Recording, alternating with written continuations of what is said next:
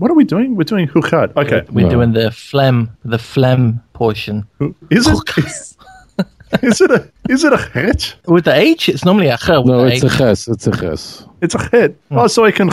Okay, right. I will. Ready? Yes. I love that. That's one of my favorite things. things. Make sure you have that spit screen in front of your microphone. That whatever it's called. I got the popper stopper over it just for the chet. Okay, here we go. G'day, wherever you may be around. Phlegm. You just totally cleared your phlegm. You were supposed to keep the phlegm. John was going, you just screwed up my whole introduction. No, keep the phlegm. Don't clear the phlegm. You need the phlegm to introduce the portion. Right. Don't just, try again. My apologies. All right.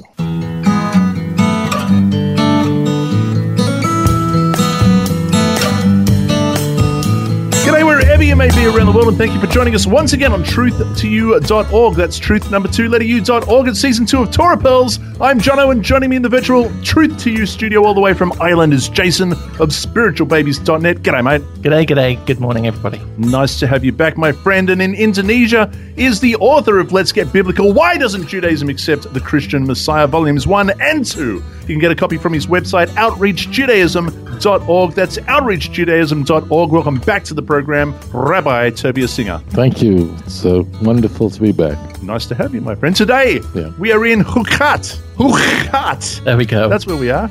You like that? You like a bit of emphasized chet. Chukat.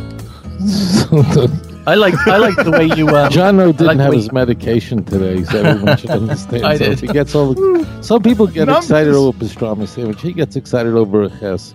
But anyways, go ahead. Let's Numbers chapter 19, verse. The man has no life, To 22, verse 1. And this is the way it begins. It's worth mentioning before we do start that we've traveled forward in time, right? We're now in the 38th year of the exile. In this portion we're traveling, we're moving ahead. Yeah. Well, this is okay. So I was going to ask a question about that because by chapter 20, aren't we in the 40th year? Yeah, that means we're actually moving ahead. Technically, moving ahead 38 years. That happened pretty quick. Well, this is the big deal that people miss when they read scripture and they think they're reading history. And Torah is not interested in history, and therefore, meaning there is history in it. Therefore, when the Torah stops at a juncture to tell us something that happened at a particular time, realize that the creator of the universe has just moved 4 decades ahead to get to this moment. Could you only imagine what depths you can go to dig up an eternal message? Because the Torah is skipping. I'm sure there were very interesting things that happened for 38 years that are skipped over. No doubt. And I've said this again. So when you get to an event in the Torah and you're not getting like, why is it there, or what am I supposed to get out of this, or how does this relate to me, that means study hafachba v'hafachba, which is a maxim.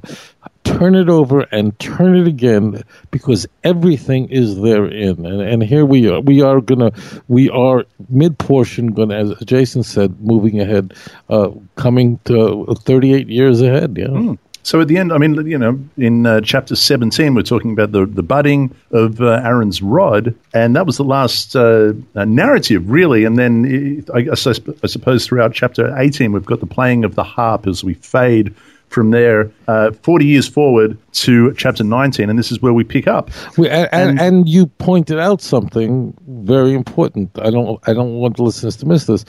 Obviously, there is a connection here where we had left off dealing, where we finally, the rebellion's over, everyone gets which family of Levi, of Aaron, has their role. It's defined. The rebellion's done. And now the Torah is going to proceed with further digging into or highlighting the unique role of the Kohen in contrast to others. So don't miss that connection. That this is, we're continuing really on another area of examining and exploring a fascinating role that is unique for the priest. It begins like this. Now the Lord spoke to Moses and Aaron, saying, "This is the ordinance of the law which the Lord has commanded, saying, Speak to the children of Israel that they bring you a red heifer without blemish, in which there is no defect, and on which a yoke has never come.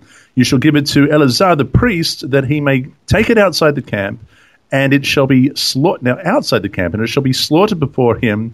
And Eleazar the priest shall take some of its blood with his finger and sprinkle some of its blood 7 times directly in front of the tabernacle of meeting. Then the heifer shall be burned in his sight. Its hide, its flesh, its blood, its offal shall be burned. And the priest shall take cedar wood and hyssop and scarlet and cast them into the midst of the burning, the fire burning the heifer."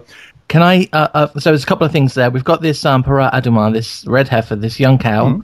Interestingly, it's before they ever wear a yoke, right? So it's in the sense of a work life, it's like a virgin, right? It hasn't fulfilled what its purpose is within as a piece of livestock. But what I want to ask here is, why Eleazar when Aaron is the person in charge of these? That's a really good question. That's a great question. Yeah. So we'll deal with that. So there is an allusion in the Parah Adumah to many of the iniquities and mistakes of the Jewish people. There are allusions to everything. Obviously, we've gone through trauma after trauma. The Parah is a blink, a flashcard to the golden calf, and Aharon. He's such an exquisite person. He's going to pass away in this portion. We'll talk about that later. But the key point is Aaron is trying to make peace. And you're going to see he's really beloved. But Aaron has a hand in, even though he's trying to, we talked about this earlier, he's trying to delay the Jews from sinning and delaying, wait till tomorrow, then you can make with the golden calf. But because he had a hand in it, and he's rebuked for it, but he's well-intentioned, Aaron can't be a part, is not going to be included here. It's a brilliant question, because Aaron, in fact, had his hand in the golden calf, and therefore Aaron is excluded here. So that's why it goes to Aaron. A point, the big point. We had a conversation a while back, and that is that there are different words for laws. A point I must make to the listeners who are not thoroughly acquainted with the Hebrew, with biblical Hebrew, is biblical Hebrew is a very small language. Its lexicon is very, relatively speaking, if you're an English speaker, if you're not, I don't know what you're doing listening to the show. I'm kidding, but do you ever watch, I don't know if they have in Australia spelling bees, they have in America. Yeah. So you ever watch one of these spelling bees where they take kids practically in diapers and they're asking them to spell words? I've never even heard of these words. And you're going, wow. And then there's always this kid from Pakistan who somehow wins, whatever, or India. It's never like someone from California. But anyways, I'm going, wow, I never even heard of that word, let alone know how to spell the word. Now, Hebrew, it just, in point and fact, is really a small language, or relatively limited, very, and in fact, we have a lot of homonyms where a word can mean many things, just so you know that. Therefore, when you see many different words in the Torah to describe what seems superficially to be the same thing, we can have the word law, there's so many mishpatim, chukim, and so on, then that is a huge flag screaming, saying the Torah has another unique word for this type of law. You better figure out what it is, because the Torah wouldn't do this by accident. The Torah is very limited in its vocabulary. The chok is, again, in the English translations, laws, statutes, gosh, I don't even know, whatever they have. But a chok is a law that does not have an obvious meaning. We don't know the meaning for it. There are great, philosophical works to try to figure out why we don't eat milk and meat, or why so on and so forth, why we can't wear clothing or wool and linen. Certainly, there's a great deal of sacred literature that explores this. But a chok is the commandment that we don't have an apparent understanding. And the Torah says, "Zois chukas haTorah."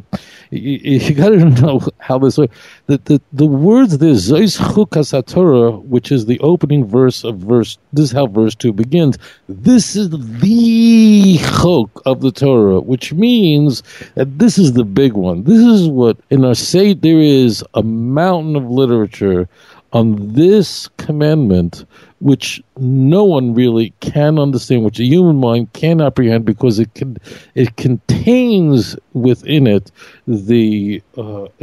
something that how can it be that the person who is taking somebody who touches the dead and therefore becomes unclean, a dead body of a human being is the avi avois hatuma. This is going to be actually important, which means avi avois means the father of fathers of all that is tuma, unclean. We talked about unclean already. Unclean doesn't mean dirty, but it means where there was holiness or there was life and then it's departed. This is the big one. The reason it's called Avi Avois, the father of fathers, is not in some sort of Shakespearean language. The meaning is that if someone touches someone else who is this, he also becomes unclean, but not the same level of unclean. So it actually goes down. But this is the great conundrum. The great conundrum is, how is it that the person who performs this, who takes the red heifer, that no yoke has been placed upon it? So again, you have somebody who has rejected the yoke of God. That's the wink in all of this. How is the priest who performs this that he now becomes unclean? That means that's the conundrum. That is what I mean. Our sages tell us that when King Solomon in Ecclesiastes 12 says there are just some things I just don't understand with all my wisdom. This is what he's referring to. He can't get it. That here you have someone who's come into contact with a corpse, with a dead body, and then the person who comes in to save him. Now, I want to just make a point, because people get this wrong. It is not a sin to be tamei, to be in this status. So you've got to please dump all of your 21st century lexicon and worldview, throw it away, and submit to the language of the Torah. It is a great mitzvah to bury the dead. It's not the only thing is that when you're in this state, get this straight, everybody, don't mess up on this. You cannot go on not the Temple Mount, and I want to make that clear, but you cannot go to where the temple was. The Temple Mount, for instance, if you're on the Temple Mount and away from where the temple was, and we're going to see that on the tour, and we'll out-delineate for you. You'll see it yourself. We'll show you where Herod's, you'll see Herod's wall is obvious. You'll see even Nehemiah's wall, where the temple was, and so on and so forth. You can have a funeral on the Temple Mount. If you do it by like where Al-Aqsa Mosque is, all the way in the south, no problem. But you can't go into the temple, which we can find. You certainly cannot eat of sacred food that comes from the temple. That's the key point. I don't want people thinking that you're unclean, so therefore there's something wicked about this.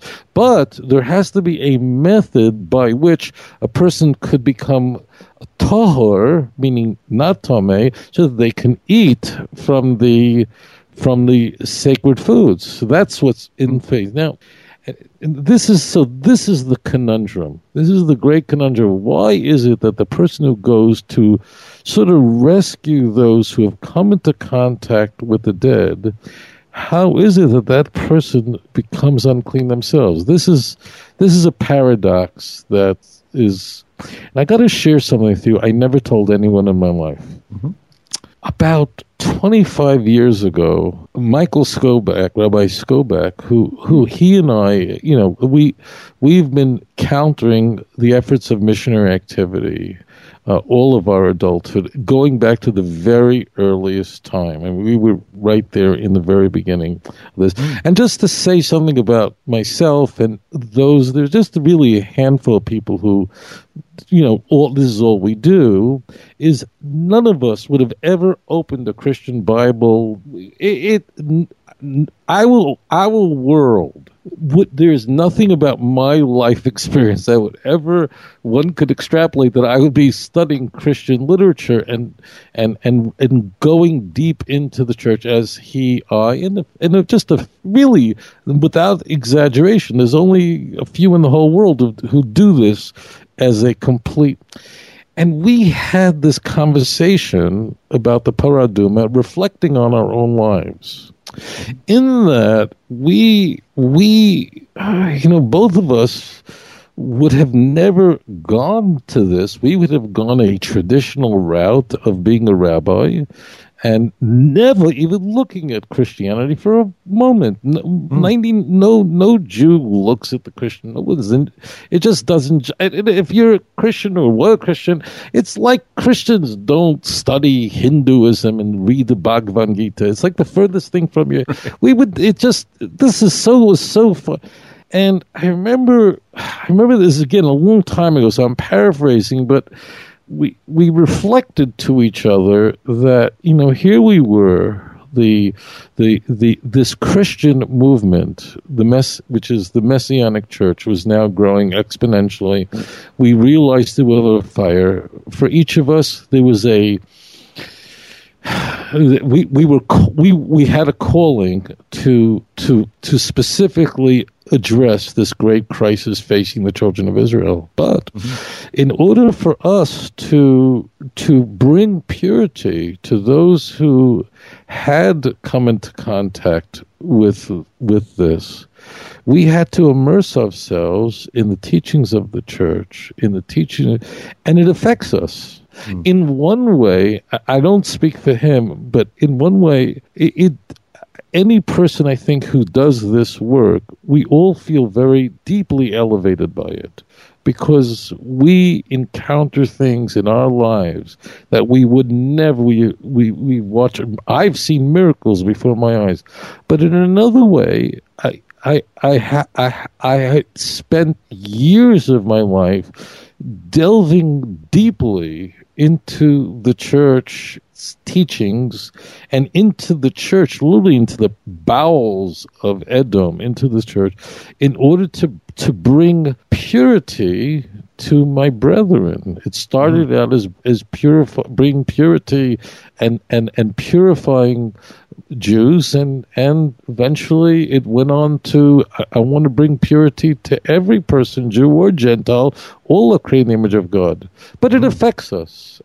Now, this is the point I want to make.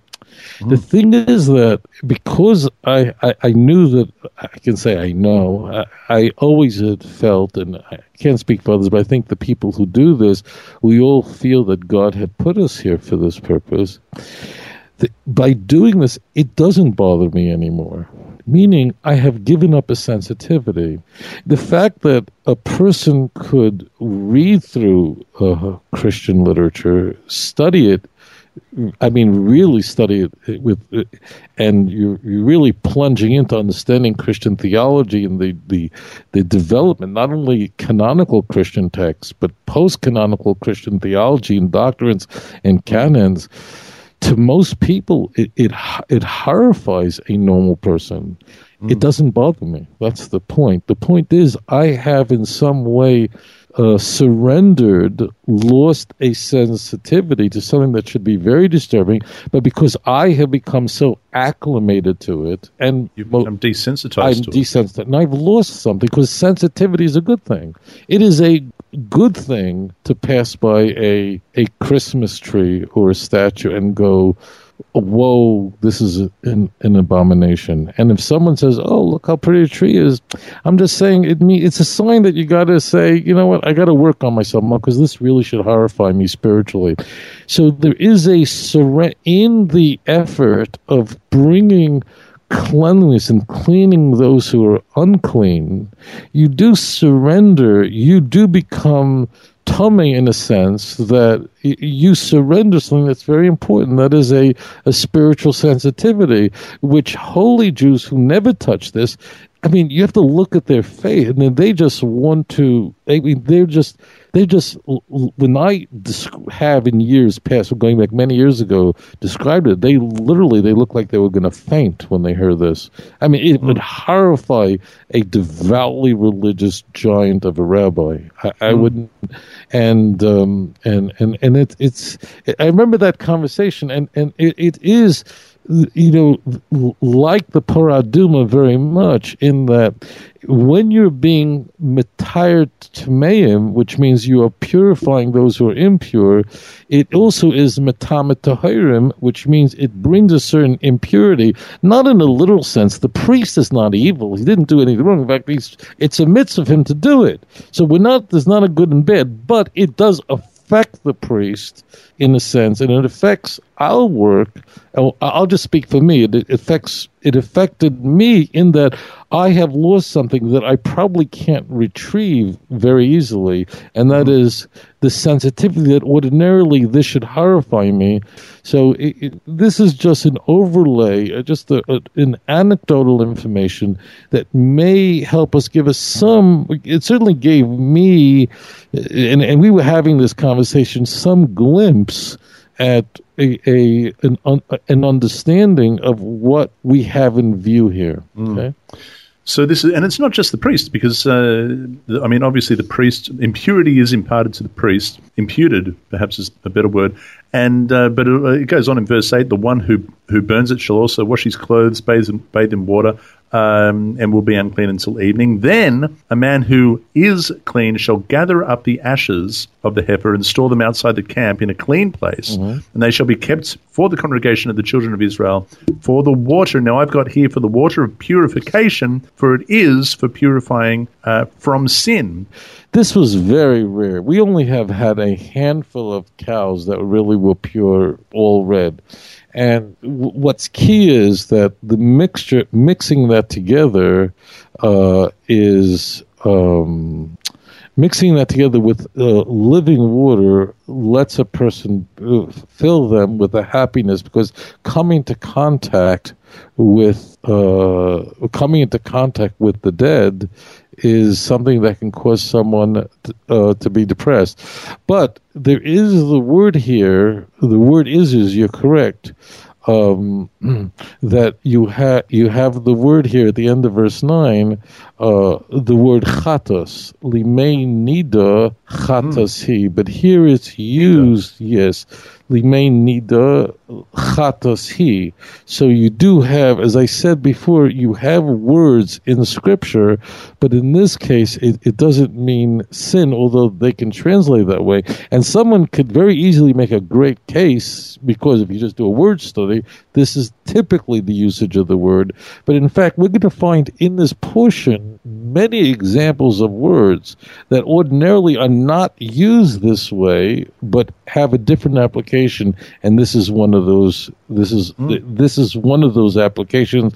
So it's v'asaf ish tahor, a pure person should gather es ha'efer ha'para, the ashes of the heifer, v'heiniach bichutz lamachna, and he should place them outside of the camp.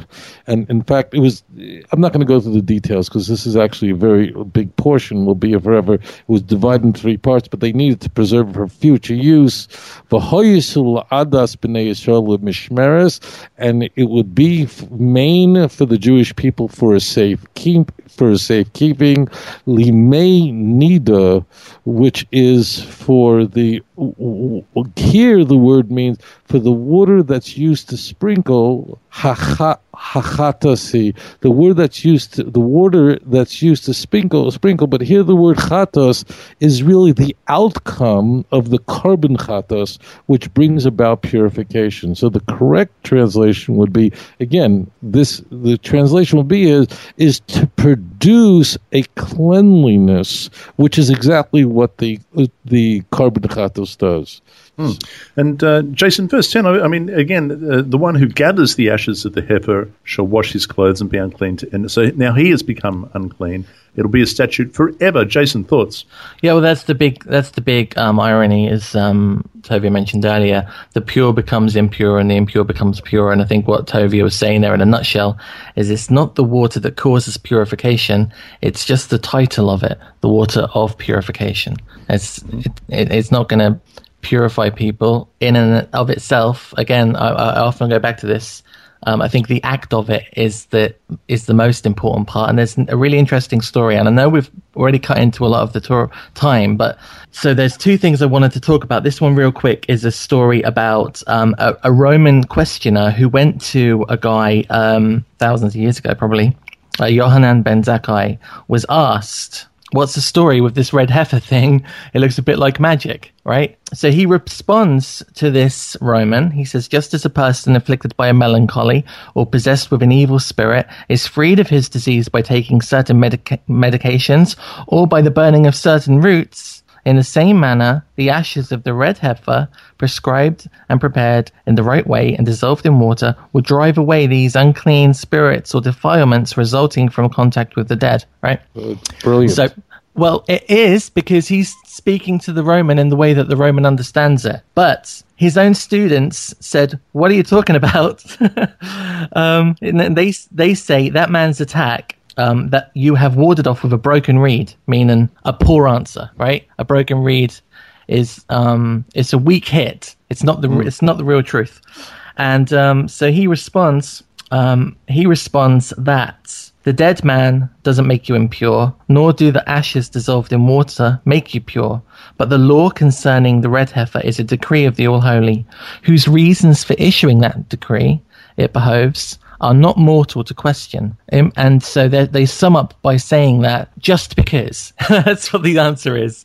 You do this because God says you should do it. No one really knows why, what the point is, or why we have those ingredients, why we have that instruction. It's one of those things where ignorance is okay because we have to trust that this is what we're supposed to do rather than always understand why. And I think this is something that's echoed later on with the rock and with Moses' staff. There's an element of you just do it. You don't take it on yourself to understand how the result comes about. You just take God's word for it. So that was the first thing. The second thing was, and maybe this is because I'm going through this with Rod Bryant at the moment, but when I was doing my notes on this portion, I got to the end of verse 10, and it said in some of my notes that this is a statute for the children of Israel and for the stranger that sojourns among them, a statute forever.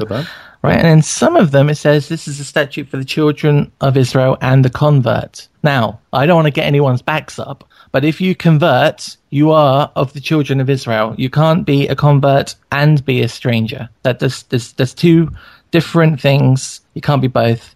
And understand why it's written certain ways in certain books and why it's not in other books. But in this instance, the stranger that's sojourning with Israel is not someone that's finished a conversion or gone through any process of conversion. I mean, there's different ways of looking at that. Some people think that the conversion we have today is the conversion that they had back then. Some references say that 3 generations of a sojourning family would result in you being accepted as a native born. There's lots of different ways of looking at it. But it's important to understand that there are 2 different groups of people that this applies to, but both of them absolutely abide by the whole Torah, who they observe as the one God, what they observe as the Torah, their lifestyle, their customs, their traditions, the way they live, the way they interact with themselves and with the outside world is exactly the same. They come under one judgment. They live one life together. They just come from 2 different backgrounds. And that's me done on verse 10. Well said. This is so important, and I get so many questions about this. I want to just italicize what Jason just said. See, in every way, of course, the convert, a person who is, and the word isn't convert, it really is the stranger who joins. They really always had a Jewish soul. But there is a distinction, so let's be mature about this, there is a distinction between a person who converts to Judaism and someone who doesn't. And that clear is that they don't have a camp. That's a very important thing. And therefore, when we have the infusion to include the convert, the point is to make it very clear that even though this happens outside the camp, therefore, one might think, well, here you have a group of people who have no family, who have no nachala. They have no campment for themselves, and therefore, very important that this applies to everyone for all time, including today. We today do not have the paraduma, but then again, we don't have sacred foods to eat it from. Number two is, you could stop me if I'm going too far. The question is, people who go up on the Temple Mount, so one part of the Temple Mount, as long as you go to the mikveh, because the Temple Mount is a superstructure. Within it, you have the place where the temple is, and when we go on our trip on our tour of Israel going into November, we'll point out all this. So the Temple Mount is actually one of, if not the largest man-made plateau in the world. The vast bulk of it, you can perform a funeral there if you want to. We do go to the mikveh. We do abstain from wearing leather shoes, but this is dealing with the place where the temple was itself. There is a Jewish law that goes on, because I know this is going to come up, of how does someone even go to where the temple is. Like you see Rav Goren, after 67 war, brought a Sefer Torah into the what was the Dome of the Rock. There's a very famous photograph of him, and that's where the Holy of Holies was. How did he do that? We are all today in a state of tumas mace, of being impure. And the answer is that during a time of war, it means you're going to battle for Jerusalem, and it's called kibush, which means you are now reclaiming the land. Soldiers don't have time to go to Paradumas and to all this entire very long ritual. You've got to fight right now for your land, and it is under that. It is that opinion for those who actually not just go to Temple Mount, but go to the place where the Dome of the Rock is, because of an opinion that today a Jew who is going where the temple stood is doing as an act of reclamation, of reclaiming the land, and we are now in a state of war with our enemies, and therefore these laws don't apply in this specific way. That means the person is not cut off. There are others who believe that there's another dominant opinion, I want to make this clear, that no, we do not go onto where the temple was. There actually is no opinion that you can't go on the Temple Mount, although you'll read about it. But the issue there is you don't know exactly where the temple began and ended. I believe, as so many great rabbis do, and Maimonides actually went on Temple Mount, and is that there is a responsibility that we have in Rabbi Yehuda Glick, God bless him and strengthen him.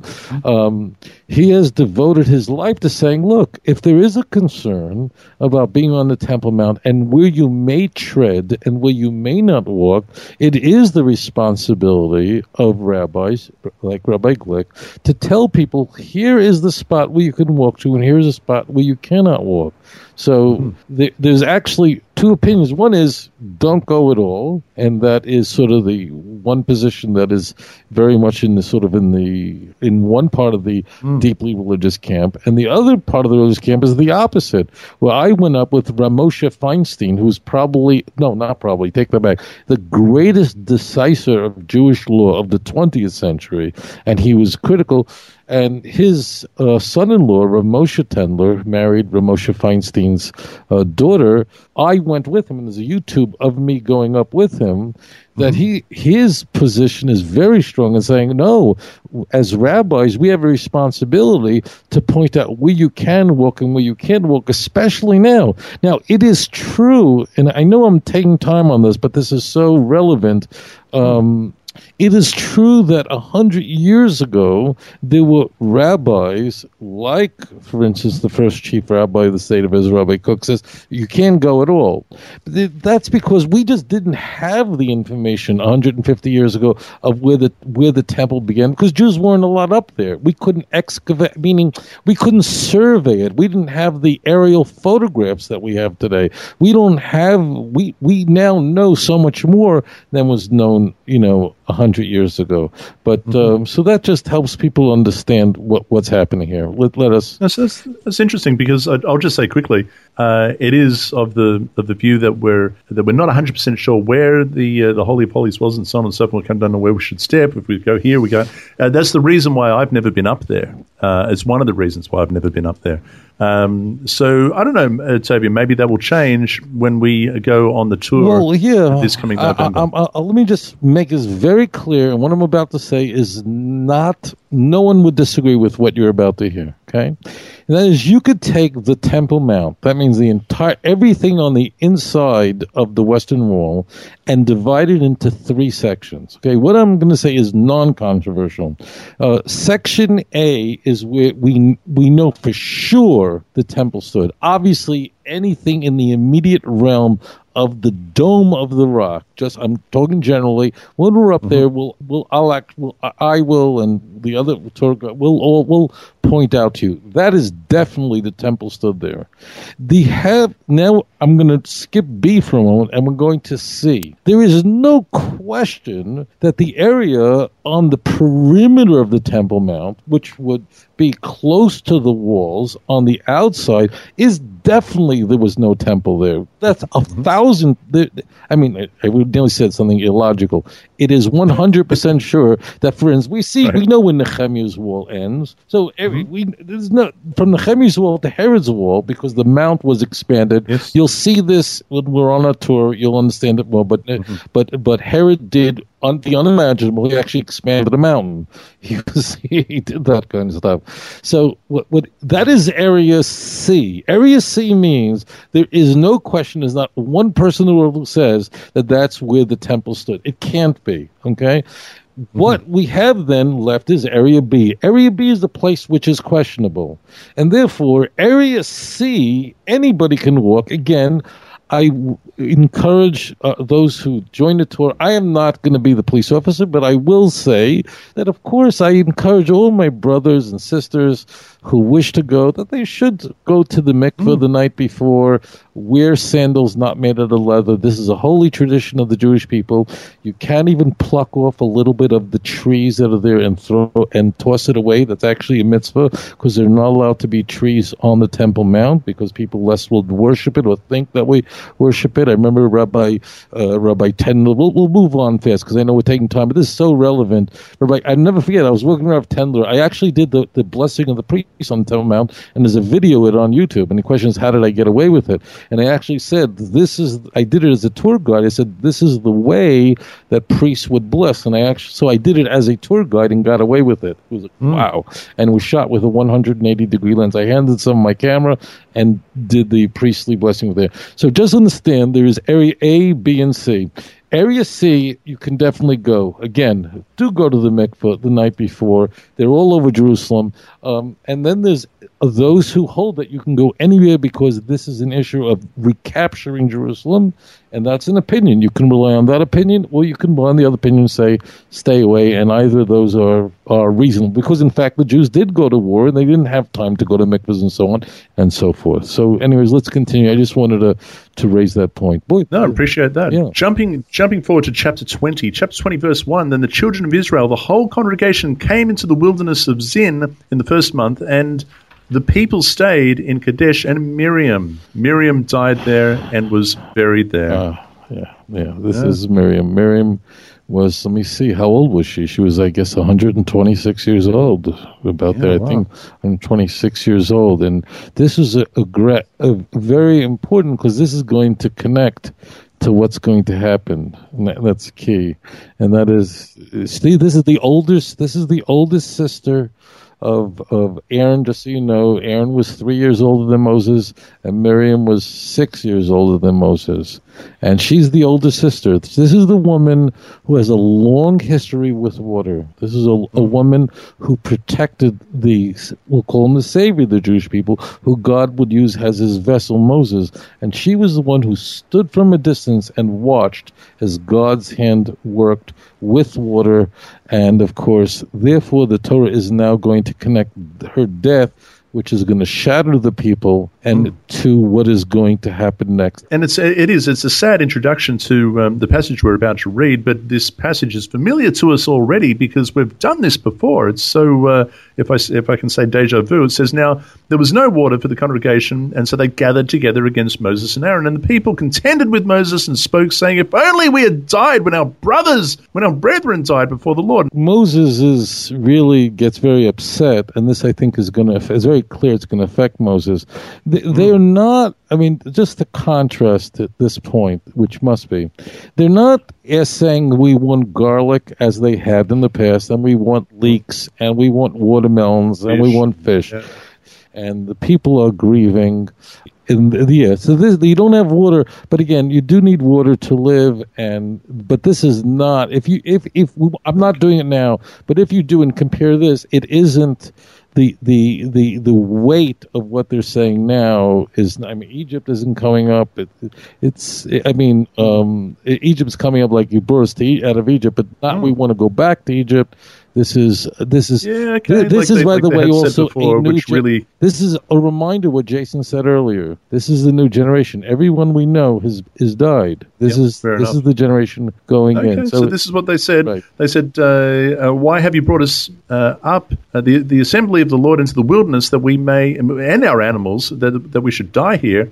And why have you made us come up out of Egypt to bring us to this evil place? It is not a place of grain or figs or vines or pomegranates, nor is there any water to drink." What's happened is that Moses is taking them on very circuitous routes to get from Egypt to thing. So Moses is guiding the people. Obviously, he's a pillar, but he's guiding the people. And they're going, you really brought us on a route, really a horrific place. Yeah. So Moses and Aaron went from the presence of the assembly to the door of the tabernacle of meeting. They fell on their faces, and the glory of the Lord appeared to them. And the Lord spoke to Moses, saying, "Take the rod, you and your brother Aaron, gather the congregation together, speak to the rock is what he said, before their eyes, and it will yield its water. Thus you shall bring water out for them out of the rock to give drink to the congregation and their animals." So Moses took the rod from before the Lord as he commanded him. And Moses and Aaron gathered the assembly together before the rock,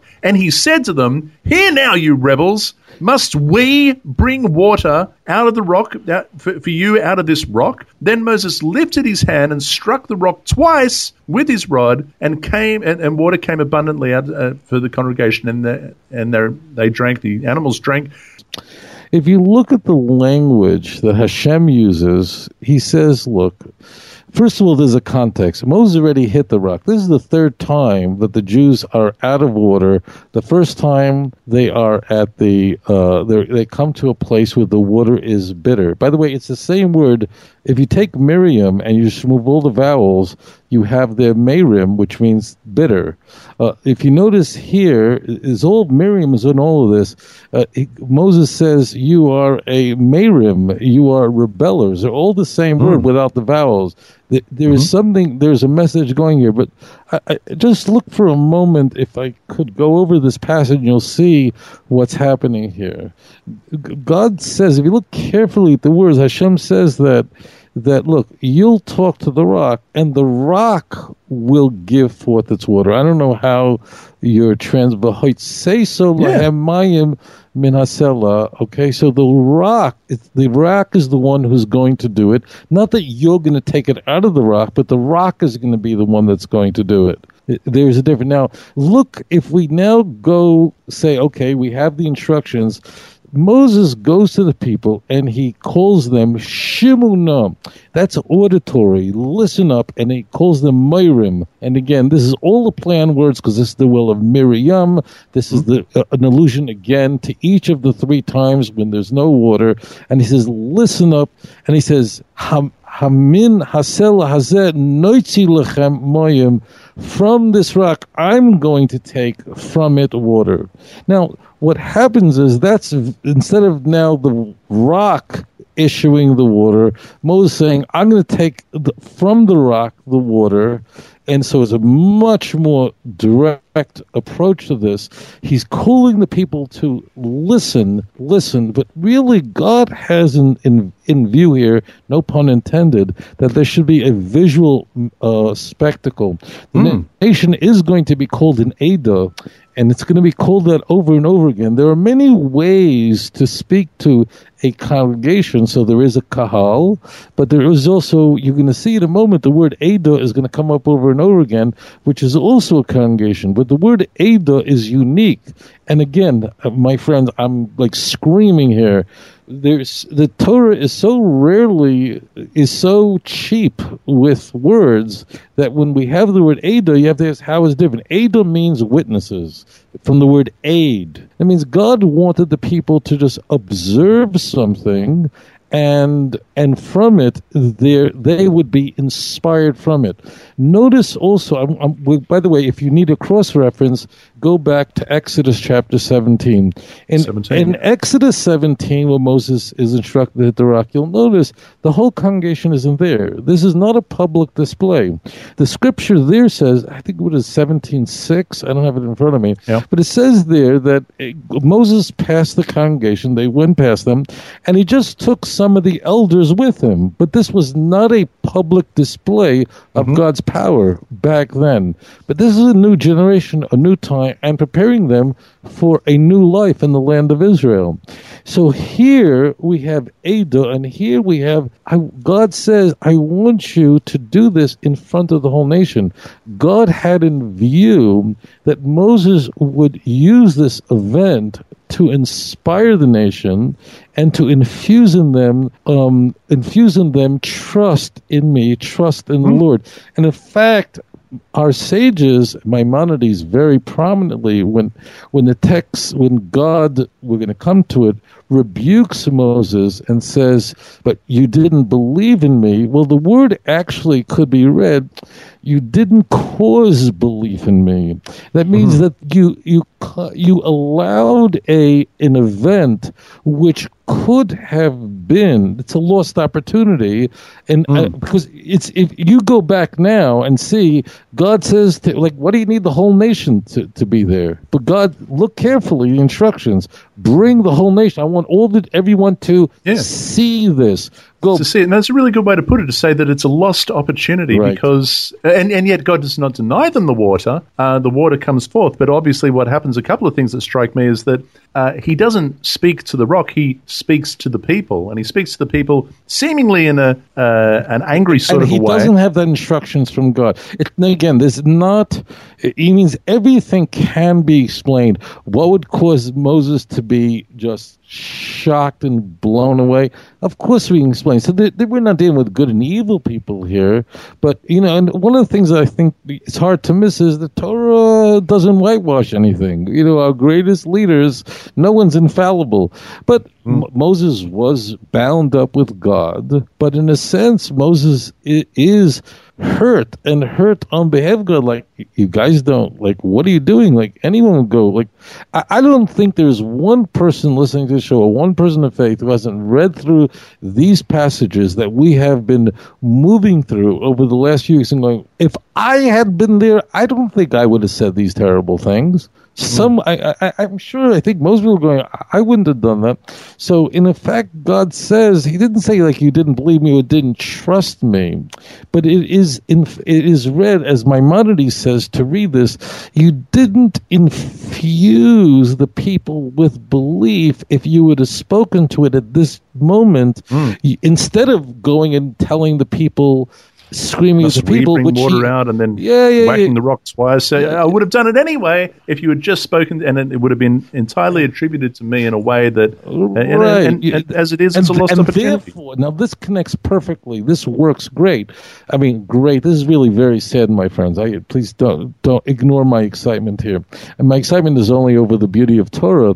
Is this then connects well? Explains, like, is this really so bad? I mean, it seems like Moses' punishment. We know that great people are punished much more harshly than people not. That's granted, but it does seem disproportionate to the iniquity, to what Moses did, that he should be denied to go in. But now it makes sense with Maimonides saying, you didn't infuse the nation. Again, this is not like a homily. We see that God is saying, go back to Exodus 17. As I always say, look it up for yourself.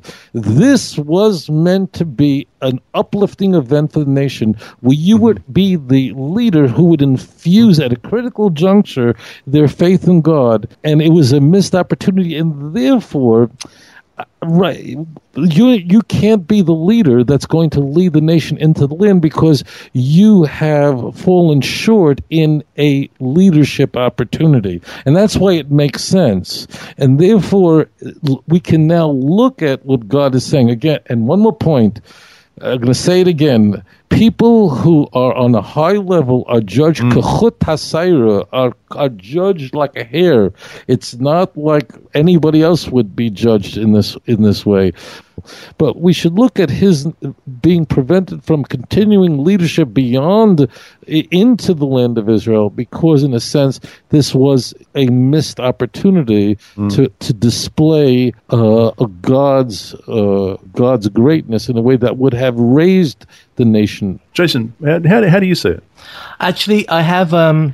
It's kind of, well, first of all, it's really important that if you're listening to the Torah Pass for the first time, this might be your first year going through the Torah, that you don't do what I'm about to do now, because you'll find that, the first year, the second year, the third year, as you go through them, you'll find new ways of looking at the text, and things will be revealed to you that weren't revealed before. And at some point, you'll see little pictures of lessons that you've had recently, which might be reflected in a text. And so I want to share one of those with you now. And I know we're kind of late into the show, but it's pretty good. And it's one of the few things I did several notes on, but it won't take very long. So we all have an opportunity to be Moses and mirror his actions nearly on a daily basis, and especially if you're involved in the online community and the Facebook community and in the circles that we are in. So it's not uncommon every week to receive an email or a personal message from somebody that says such and such a person has been studying out the Torah, and they've decided they're going to leave their previous tradition and they're going to move forward without that and only look at the Tanakh as their reference, and they come under attack. And can you go over and support them on their page? And in this instance, their friends and family who are using Facebook as a weapon to question the faith of this person, you can treat them like this new generation in Israel. Now, they'll have, apparently, faith in the same God as the faith of Israel, but maybe haven't as much experience in the wilderness as maybe this person has, and certainly that the people in the Tanakh have. But the point is this: if we look at the Torah and of the words of God, and in truth, we have personal experience that tells us who God is. We have the expression of the rabbis and the sages and their understanding that tells us who God is and the character of God. But the only real concrete thing we have is the nature around us and the text. So when I read about my Creator being the rock, I can look at the ground I'm walking on and the air I'm breathing and the food I eat and the words he says in the text. And so I know I'm getting there. There's a conclusion. So we've got an instance here where Moses is standing next to the rock and God says, speak to it. Right? He doesn't say shout at it or sing at it. He just says, repeat what I'm telling you now to the rock and water will come out. And everyone listening will have a new experience, a newfound faith. They'll hear my words and understand and be rewarded. And in the Torah, the rock is an image of God and water is always an image of Torah. And we have an opportunity to do that. And we often fail. I often fail in a forum or in a personal conversation within a group of people who are attacking what you believe. They're essentially attacking the text and saying it says something else. You can either hit the rock and be angry, right, and take it personally, right, and get all wound up and shout at them. I'm with you now, you shout at them and you type in caps, and then right at the end you might mention something that God said, right? Or you can take God's example and just respond with the text in a cool and concise and calm way. And if you respond at the text, then the people who are listening can only argue with God. They can't argue with you. And so I think there's an opportunity nearly every day, certainly for me, to look at Moses' example here and be the cool, calm-headed Moses that he should have been, rather than that angry, personal, I know what's best for these people Moses that he was. I see what you're saying. No, see, Xavier, this is why he's coming on the tour. Without him, forget it. No, that's brilliant. No, thank you for that. So now listen, we've got to step on the accelerator here, but they do come to Edom and they say, come on, let us walk through. We won't touch anything. We'll stay on the highway. And if we do, take any water, we'll pay for it. But they say no, and they won't let Edom. Which is, forgive me, I'm sorry, just one tiny thing, which is an unbelievable concession. The Jews didn't need water. That means they had all the water they needed. They're saying, look, Moses is pleading with Edom, even though we've got all the water we need, we'll not use that. We'll actually buy from your vendors your water. So we're going to he's bending over. I want to highlight that point of how far Moses is bending over to get Edom to allow them. They didn't need Edom's water. And that's, by the way, why, again, juxtaposition. That's why this is juxtaposed. I mean, we'll buy your water. Honestly, we'll buy your, I don't know, whatever. We'll buy your clothes. No. We got all the water we need. We'll buy your water. But they say no, and so they turn away from me. They don't go through Edom. And now, verse 22, the children of Israel, the whole congregation, journeyed from Kadesh and came to Mount Hor. Now, this is just, I don't even know how to comprehend what this would have been like. The Lord spoke to Moses and Aaron in Mount Hor by the border of the land of Edom, saying, Aaron shall be gathered to his people, for he shall not enter the land which I have given to the children of Israel because you rebelled against my word at the water of Meribah. Take Aaron and Eleazar his son, bring him up on Mount Hor, strip Aaron of his garments and put them on Eleazar his son, for Aaron shall be gathered to his people and die there. I mean, hang on, I'll just keep reading. So Moses did just as the Lord commanded. They went up on Mount Hor in the sight of the congregation. Moses stripped Aaron of his garments, put them on Eleazar his son, died there on top of the mountain. And Moses and Eleazar came down from the mountain. Now when the congregation saw that Aaron was dead, the house of Israel mourned for Aaron 30 days. I mean, first of all, I mean, I don't even know how to comprehend it when God says to Aaron, you're going to go up on the mountain, you're not coming down again. You're going up on the mountain, you're going to die. You're going up on the mountain and the high priesthood is transferring to your son. You're staying up there and you're going to die. And this is what you're doing now, so now go and do it. I have a personal conclusion that no one is going to back me up on. That Aaron was possibly really, really sick. Right, because God didn't give this instruction to Aaron. He gave it to Moses. Moses took this person up to the top of the mountain. He stripped the person. He took the person that the clothes were going to go onto with him. Aaron doesn't actually say anything. And I wonder whether they did it all for Aaron because he wasn't able to do it for himself. Because he was potentially on his last legs. I was looking at it in a very human way. That may have been the case, but I didn't. When I looked through the text and I had a good look, I couldn't see any way that Aaron interacts with people. Moses does all of the work. True. But if God said to me, "You're going to go up on the mountain," you're not coming down. He didn't say that to Aaron. I reckon I'd be speechless as well. But maybe, but he didn't say that to Aaron, though, did he? It's a good point. He said it to Moses. Well, it says at the beginning that the Lord spoke to Moses and Aaron in Mount Hor by the border of land, saying. So it might be within his hearing. But you know, but there is another angle here, and our sages tell us that every text has 72 different ways of looking at it. Don't do that. But I won't do 72, but I will give you one. And this is a dominant understanding of these numinous passages. And that is, Aaron had great peace in his life. Vayidoim Aaron. Aaron's nature was always a peacemaker. And at a time, even when he saw, any person's worst nightmare is to watch your children die. And Aaron absorbed that, and Vayidoim Aaron was silent when it happened. Aaron was the great peacemaker, and we're going to see that the mourning of the Jewish people over Aaron even exceeds that of over Moses. Moses was very often the one who was scolding the Jewish people. Aaron is always trying to make peace all over the place. But Aaron does have the nachas. I mean, we can't live forever, right?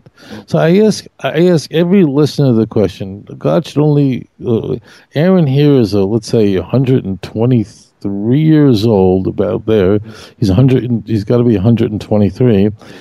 When you're 120 years old, what would you want to, at some point we can live, some people live in La La Land that they're never going to die, but realistically, what would you like to see in your life as you're going on to the next world? Well, I think most people would say, if I had my grandchildren and great-grandchildren around me, and they had a yarmulke on the head, and they were devout Jews, devoted to the God of Israel, and I knew that's how I was leaving this world, that my children and grandchildren were continuing on in the great mandate that was given to me, and they had continued.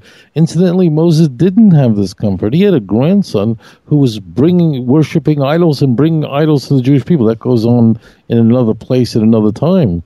So Aaron, this is in a way a peaceful moment for Aaron, in that there's a transfer, and Aaron gets to leave this world with the peace and knowledge, and that's why we have this is very quiet, where Aaron has really what I think most people, when you ask them, what would you, when you leave this world, when you're 120 years old, what would bring you a sense of peace? The peace is that my children will continue in my ways, in the ways that inspired them. And he gets to see that. Right, and that's what Aaron did. So in another sense here, Aaron he sees the clothing of the high priest.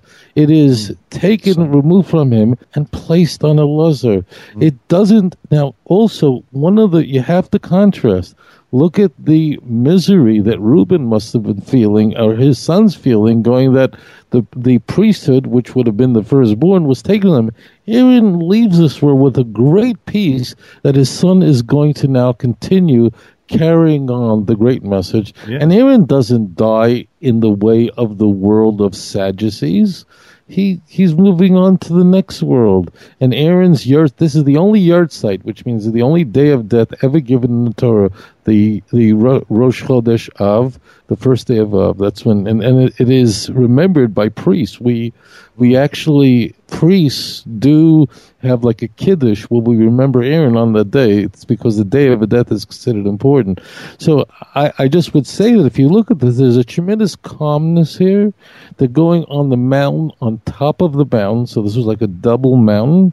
And Aaron is the clothing is taken from Aaron. It's put on Eliezer. Aaron is leaving this world in a way that when a person leaves, I think most people would want to know that their children, grandchildren, great-grandchildren are continuing in their way. So this is a great source of peace for Aaron. And if you look afterwards, the people loved Aaron. I mean, if you look at the description that we come to, Vayiru kol ha'eda, and there's where we see the word Eda. It's been coming up.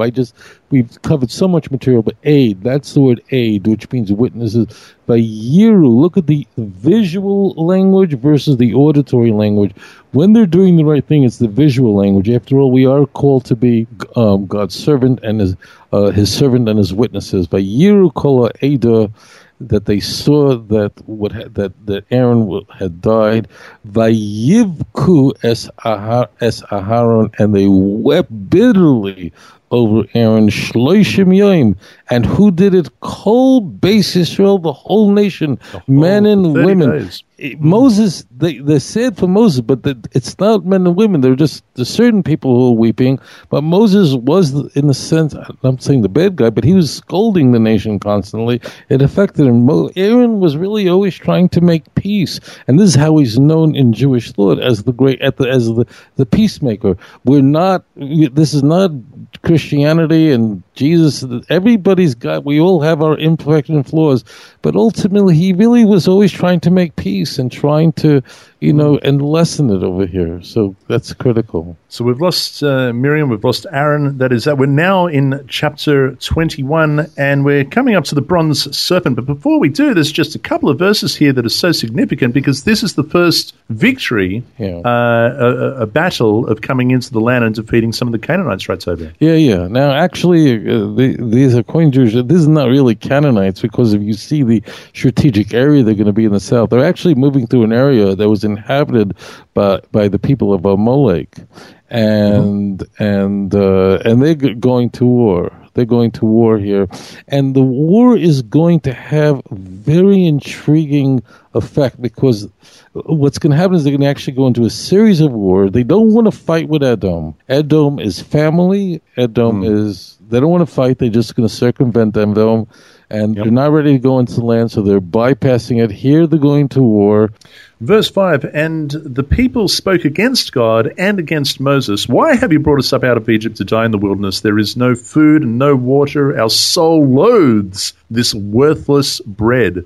And so the Lord sent fiery serpents among the people, and they bit the people, and many of the people of Israel died. Okay, so really quickly, fiery serpents. I mean, the word fiery. Okay, so fiery doesn't mean that fire is coming out of the mouth of a thing, but one thing I am told, I thank God I've never been bitten by a snake, but it is a burning sensation. So what's being conveyed is that the bite of the snake causes, the closest I've come to that is I was in Bon Air diving, coming up from a dive, taking off my gloves underwater because you're technically not allowed to wear gloves, but at night there's a jellyfish. And bingo, I got hit. Okay, I got hit by a jellyfish. In fact, there is a coral called a fire coral. I mean, you touch it, you feel like you've just touched. Really? Oh, yeah. There's a coral that does that to you as well. Oh, yes. All right. So in any case, common. These are this is possibly what the fiery serpents, so that bite not only is fatal, but there's a fire sensation as well. Therefore, the people came to Moses and said, we have sinned. Oh, yeah. So, by the way, the word is Hanachoshim Haserofim. The word really says that. It means the snakes that cause burn, that cause fire. I mean, it's in the word. I mean, it's so it's fair. Yeah. It's a burning. I've never been bitten by a snake, but I have touched a fire coral. I've encountered. It's just a burn, and that's important. Imagine if snakes didn't cause burns when you got bitten. You wouldn't know you were bitten, and you'd be dead. I mean, it's a blessing that you know it. Anyways, let's continue. Go ahead. So they said, we have sinned. We've spoken against the Lord and against you. Pray to the Lord that he may take away the serpents from us. And Moses prayed to the people. Then the Lord said to Moses, take a fiery serpent, make a fiery serpent, set it on a pole, and it shall be that everyone who is bitten, so you're not going to get out of the possibility of being bitten and the fire thereof, but everyone who was bitten, when he looks at it, he shall live. So Moses made a bronze. I've got bronze serpent. I know, Jason, you probably got copper. Is that fair? Yeah. You do. But the big question here for me, and the one that needs to be approached, is how is this okay? How is it okay to look at a figure on a stick and be healed in this story, and it's not okay in the Christian text? Is that because, and I mean, James Tissot, the great artist, depicts this as a snake on a cross, doesn't he? And certainly makes a suggestion there, and obviously preachers really go to town on this one, and with the look and live, Jesus on the cross, the bronze snake on the pole, Tobia. Okay, so what's happening here is very plain. First of all, we don't really have the word poll here. The word nace, you can look it up. It's all over Scripture. You'll find Isaiah 62, Isaiah 11. It means on a banner, on a high place. That's the key point. Now, God doesn't actually say make it out of bronze, but the word nechoshes has the word nachash in it. It has the word snake in it. People are to look at this snake, which is made out of human hands, which means it's an image of it.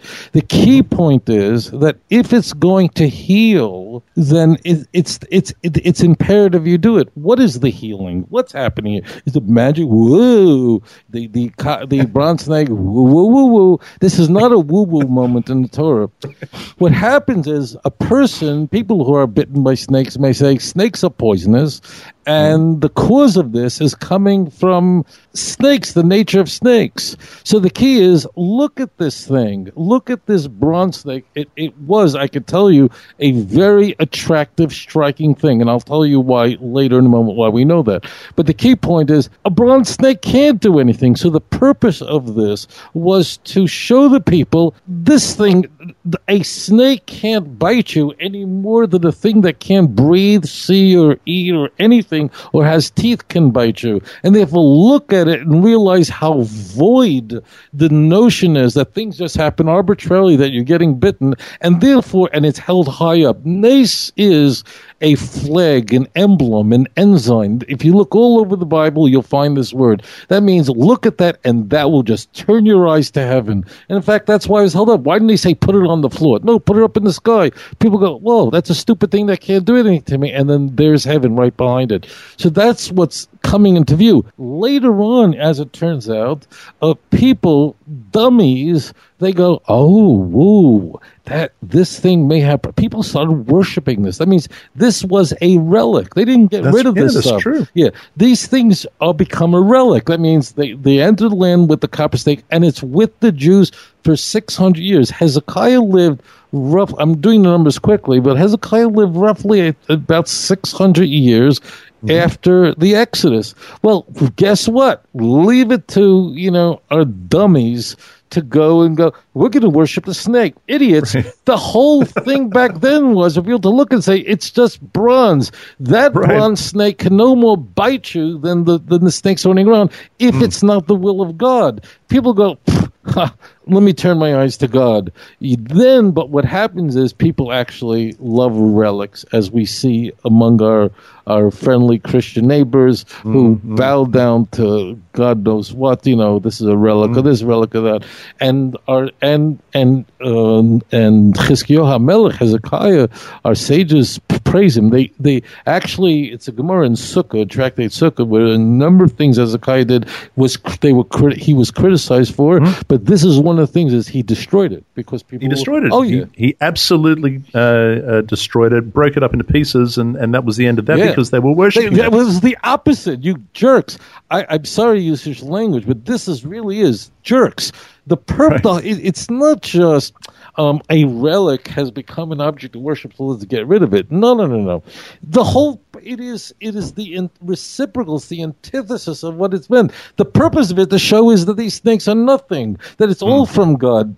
It's the way you're behaving that's causing these things. You idiots, you took something that was supposed to show you, hi, I'm a nothing. I'm a bronze sculpture. I'm nothing. And then you went and did the opposite with it. You went and worshipped it. I wish I was a greater rabbi than I am, because there are some greater, I wish I was one of those great rabbis, I meant to say, who have the ability to come up with these great stories. But this is like stupid people. It's like the people of Chelem. Chelem is this fictitious city where everybody's an idiot and everyone's doing just stupid things. And it's in Jewish lore, whenever you want to show how dumb people could be, we tell the story of Chelem. There is no such place, but it's dumb. So Chelem had like a bridge, and the bridge, this is a great, so the bridge was broken. It had a hole in it. A passerby comes and says, hey guys, you've got a bridge here, and there's a hole in it. Someone can fall through and get killed. So what do the people of Chelem do? They built a hospital on the bottom of the bridge. They built a hospital on the bottom of the pit. Problem solved. Problem solved. Now if someone pulls through, we can put him in the hospital. That's how stupid this was. That's the point. Boy, this is. Well, it's funny you should say that because the what is the emblem of the medical profession? I'm a rabbi. I'm not a. I can answer that question. Yeah, go ahead. Go ahead. Jason. All right, so I'm desperately trying to remember the name of the god. It's the Hippocratic Oath. Maybe it's Hippocrates. Asclepius is the guy that is the guy with the medicine. Maybe it's Hippocrates. Anyway, he had a daughter, and the daughter held a staff, and the staff had 2 snakes, and she'd walk around where sick people were, and the snakes would lick the eyes of the sick people and make them better. And that's a true story, by the way. I'm joking. I'm kidding. Like, what are you smoking? You could tell that. You could be sure that LSD was completely legal when that story was invented. There was some frogs in people's mouths, I think, at that point. But yeah, that's why ambulances and the medical service often have a staff with 2 intertwining snakes around on the outside. Okay. So what you're telling me is that emblem has nothing to do with this passage in the Tanakh? Nothing at all. In the Torah? Wow. No. Didn't know that. I think it's Greek. Yeah. How about that? There it is. Now, we've got to fly ahead, guys. I'm sorry about this, but we're running out of time. I just want to really quickly go verse 14, Tovia, the book of the wars. What? The book of the wars of the Lord. What book? Well, no, we don't have this. Incidentally, my friends, is going to come up very often throughout Scripture. You're going to find the Book of Chronicles and so on. There were books that these things were recorded in, but were not kept because they're not the Word of God. But they were inscribed and written down in books. But later on, prophets would use these records to collate their own prophetic works that we find later on. Okay. And one little example we have here from verse 14 and on, it seems to have been poems, perhaps songs, and we have some there. Now, in the interest of time, Jason, is there anything in the remainder of chapter 21 that you'd like to highlight? No, I don't think so. I think I'm pretty much done. It's worth, and I said it a few weeks ago, don't just listen to this and assume that you've done your due diligence, because we might be making it up. And I am making it up. Read it, folks, because we're not going to read it all. Yeah, read it for yourself. Yeah. Because there are some really interesting people in here, like Og, right? This giant dude. Who had loads of walled cities, and he had a massive bed, and it's one of the last giants, and there are some interesting questions there. If all the giants died out, if the flood killed everybody, how Og? So no, go and have a look for yourself and get involved online, get involved in the communities, ask questions, because we've got a huge, we're just 3 people, but we're part of a much bigger circle of people who are doing this every day, not just for an hour a week. So get involved. Fair enough. So, but you're right. There's a few extra battles here. The battles continue as the first one we have at the beginning of chapter 21. Toby, is there anything you'd like to highlight before we close off here?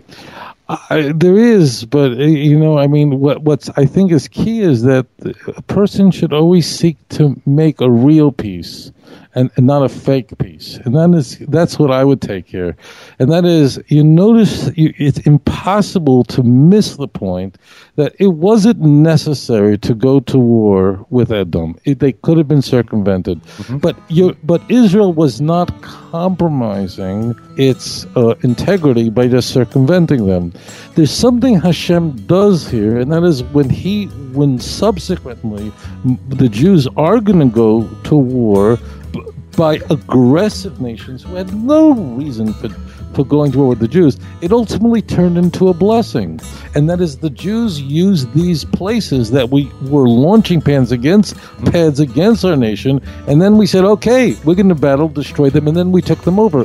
My friends, this is a picture of the future. Moshe Dayan, the guy with one eye, the great general, said to King Hussein, don't fight, stay out of the war, it's just Egypt and Syria, we don't want you. And what does King Hussein does? He actually goes to the grave, with the grave of Samuel is, and from that spot, right there, he's launching rockets at apartment buildings in Jerusalem, which makes no sense at all.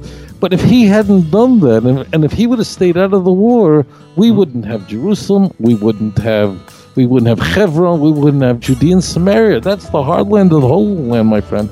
It isn't Tel Aviv. I mean, that's the birth. So therefore, what's happening is we see a picture that Israel does not. Yes, Jews do not have to. We don't have to go to war against Nigeria or whatever. We don't have to go to war, unnecessary wars.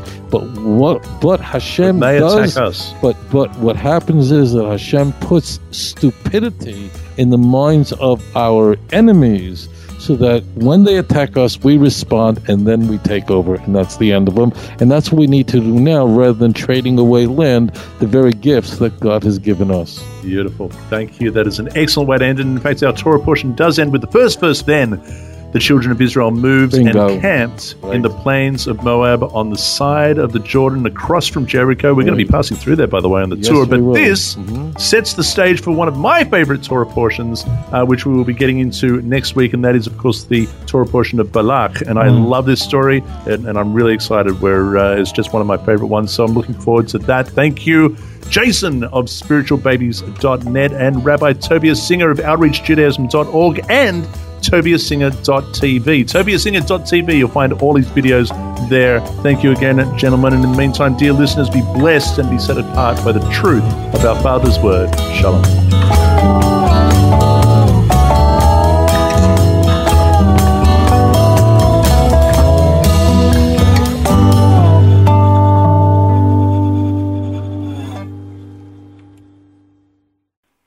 G'day, dear listeners. Jono here, reminding you that we are returning to Israel with Rabbi Tobias Singer, and we want you to come with us this November. Go to truthtoyou.org and click on the Tanakh Tour of Israel and join us as we walk where judges, kings, priests, and prophets made history in the Holy Land. Seats are limited, so don't delay. The Tanakh Tour of Israel this November on truthtoyou.org.